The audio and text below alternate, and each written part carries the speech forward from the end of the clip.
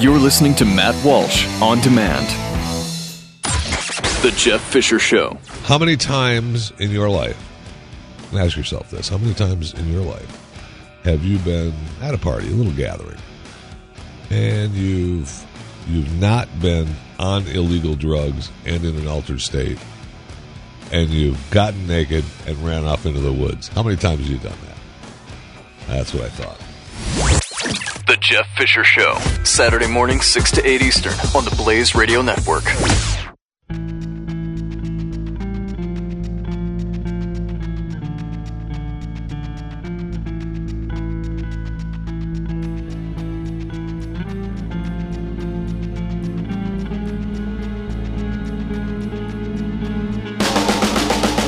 Welcome to the Matt Walsh Podcast. Thank you for listening.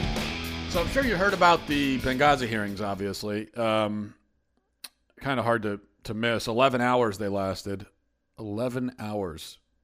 And at the end of it, Clinton comes out unscathed, even helped by everything that happened.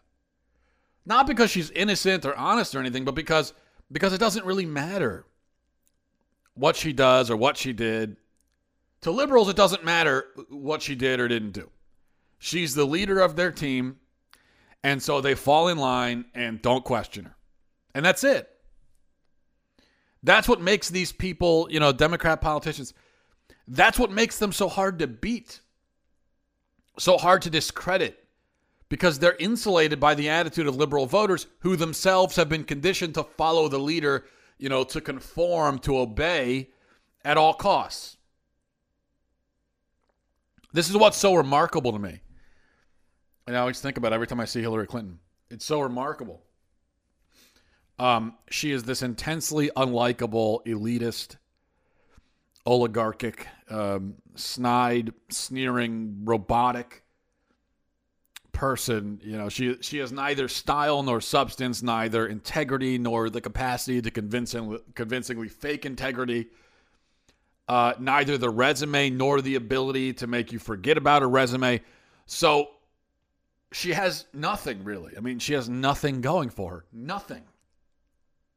Well, except for the one thing. She's a woman, after all.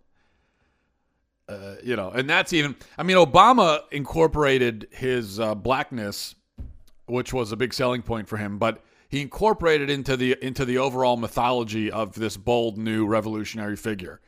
So he's black, half black anyway, but there was more to it. More now, there's not really more to him, but there was more to the package that they were presenting. And they went out of their way to present this theatrical sort of cinematic image of this messianic hero. Hillary doesn't have that mythology at all. She has only her gender. There's nothing else. There's not a single other selling point, stylistically or substantively. And she's just a woman. And people say, well, it's time for a woman to be president. The fact that the woman happens to be Hillary Clinton is supposed to be, merely a side note in all this. In fact, Hillary isn't really running at all. A woman is running, right? First name A, last name woman. That's the way this goes. Really the first time in history that a demographic group is running for president. Hillary is this vehicle for all womanhood. And it's time for a woman to be president, we're told. Like I said, Obama ran on his race quite a bit. But if I disliked Obama, then I was a racist and also opposed to hope and change, right? Because he also represented hope and change. Hillary can't pretend to represent hope and change at all. Certainly not change and definitely not hope. So for her, it's, if you oppose her, you're a sexist. And that's all there is to it. Because she's a woman. So she's got that going to her, for her. And it helps explain why she's popular among liberals. But there's more to it than that. Or maybe there's less to it. I don't know. But the fact is, woman or not, Hillary is a prominent Democrat, prominent leader, and that's all that that really matters to liberals. You notice something, and it's remarkable, really. It's remarkable when you think about it. And I always take note of this. But on the right, you have guys like John Boehner, McConnell, McCain, Graham, Bush, all these guys, a long list of Republican leaders, politicians, candidates, figures who are very disliked by many, many conservatives. There's a long list of these guys. On the right, even our popular figures, Donald Trump, God help us, doesn't deserve to be popular, but he is. So, but even him, he's treated with enormous skepticism and hostility by many of us, like me and many others. There exists a mentality. Well, I'll say this: on the right, there is a mentality among some of us to fall in line, to fall for the personality cult, sort of be these drones and sheep, to kind of fall in love with politicians, defend them, believe everything they say as if they're religious prophets or something. That mentality exists on the right, more than I'd like to admit, and more than I thought before a few months ago. I didn't realize it was such a problem on this side of the spectrum. But it isn't ubiquitous. And I know it isn't ubiquitous because there isn't a single figure on the right who's basically universally approved of. That person does not exist. And some people see that as a disadvantage. Maybe it is, but it's also a good sign. It's a very good sign. On the left, though, who are their divisive figures? Who are the liberal leaders loved by half and hated by half? Who are the establishment of the Democrat Party that are passionately opposed at every turn by the grassroots of liberalism? Who are they? Sure, some of them like Bernie Sanders. You'll have liberals who prefer Bernie Sanders over Hillary Clinton, but they won't go out of their way to criticize Clinton. The Democrat debate really encapsulated this in a lot of ways, illustrated it. I mean, the most popular moment of the debate was when Bernie Sanders came to Hillary Clinton's defense and said, "Hey, don't ask Hillary about the federal laws she's broken. Don't ask her about it. How dare you?" In the end, they coalesce around each other, and their voters follow along. This is a defining characteristic of liberalism, the collectivist mentality. They're all clasping their hands together and marching together further and further left. And there's really no resistance in their ranks at all. No dissent, no questioning, no discussion. Just movement, what they call progression. And it makes them hard to beat. They have a unified front. But it's not so much unified as obedient.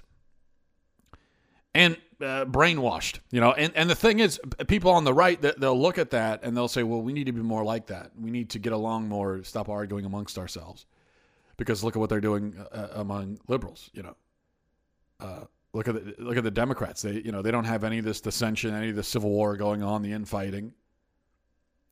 They assign who their person is, and that's their I'm sure Republicans look at Democrats and they think, oh, they're so jealous. Because Democrats will just, this is the way their elections work. The Democrats will just present who the person's going to be. And they say, well, this is the person. This is who you're going to vote for. That's it. And Democrat voters will fall right in line. So in 2008, in the beginning, they were, the Democrats said, well, okay, Hillary's the person. But then Obama comes along and they say, never mind, Obama's going to be your guy. It's not time for a woman president yet. Actually, it's time for a black president. And all the Democrats said, okay. And this year, it's like, Jim Webb's already dropped out, and Lincoln Chafee dropped out. So there's really no race. There's nobody running. You have Bernie Sanders, who's not going to win, and really is not even trying to win. Not even trying to win, really. So it's just, I keep using it, but it's so remarkable when you look at the contrast. On the Republican side, you started off with like 27 people running. A few have dropped out now. But it's still a vibrant field, packed with a packed field, crowded field. And on the Democrats, there's just nobody. It's just Hillary Clinton, because the Democrats are saying, this is the person. The Democrat Party is saying to Democrat voters, saying to liberals, here's your person. Vote for him. And liberals are saying, okay. But I think this is a really a cautionary tale. We have to resist the urge to create a blind and meaningless unity. In the end, this is about principles and ideas, isn't it? And on the right, there is still, I think, a healthy debate over the principles and ideas. On the left, there is no debate. None. And so they're taken by their leaders, dragged willingly, driven, whatever. They're escorted to the far reaches of radical liberalism, where their ideology becomes increasingly insane. And their leaders enjoy the fruits of this sort of tribal mentality. They enjoy the benefits because they can do anything, break laws, do anything. And they know they'll have total compliance and acceptance from their side. This is not something we should look at and say, well, we need to emulate that, because it's disturbing. And as Americans, we sacrifice our humanity, really. America is supposed to be a place of critical thinking, if nothing else. And of course, it's become in many ways the opposite of that in our culture. But that's what it's supposed to be: critical thinking, holding our leaders accountable, no matter what their party is. That's what it's supposed to be. And you give that up, maybe it's politically expedient in the short term. You're giving up, what makes you not just an American, but a person. It's a very disturbing. I'm just disturbed when I look at it. I'm disturbed. Hopefully one day there'll be some sort of awakening among many liberals. But until the end, end of time, I don't know if I'm too optimistic about that. That's my cheery message to close out the week. That's going to do it for me. Thanks for listening, everybody. I'll talk to you next week. Have a great weekend. Cruce salus. Godspeed.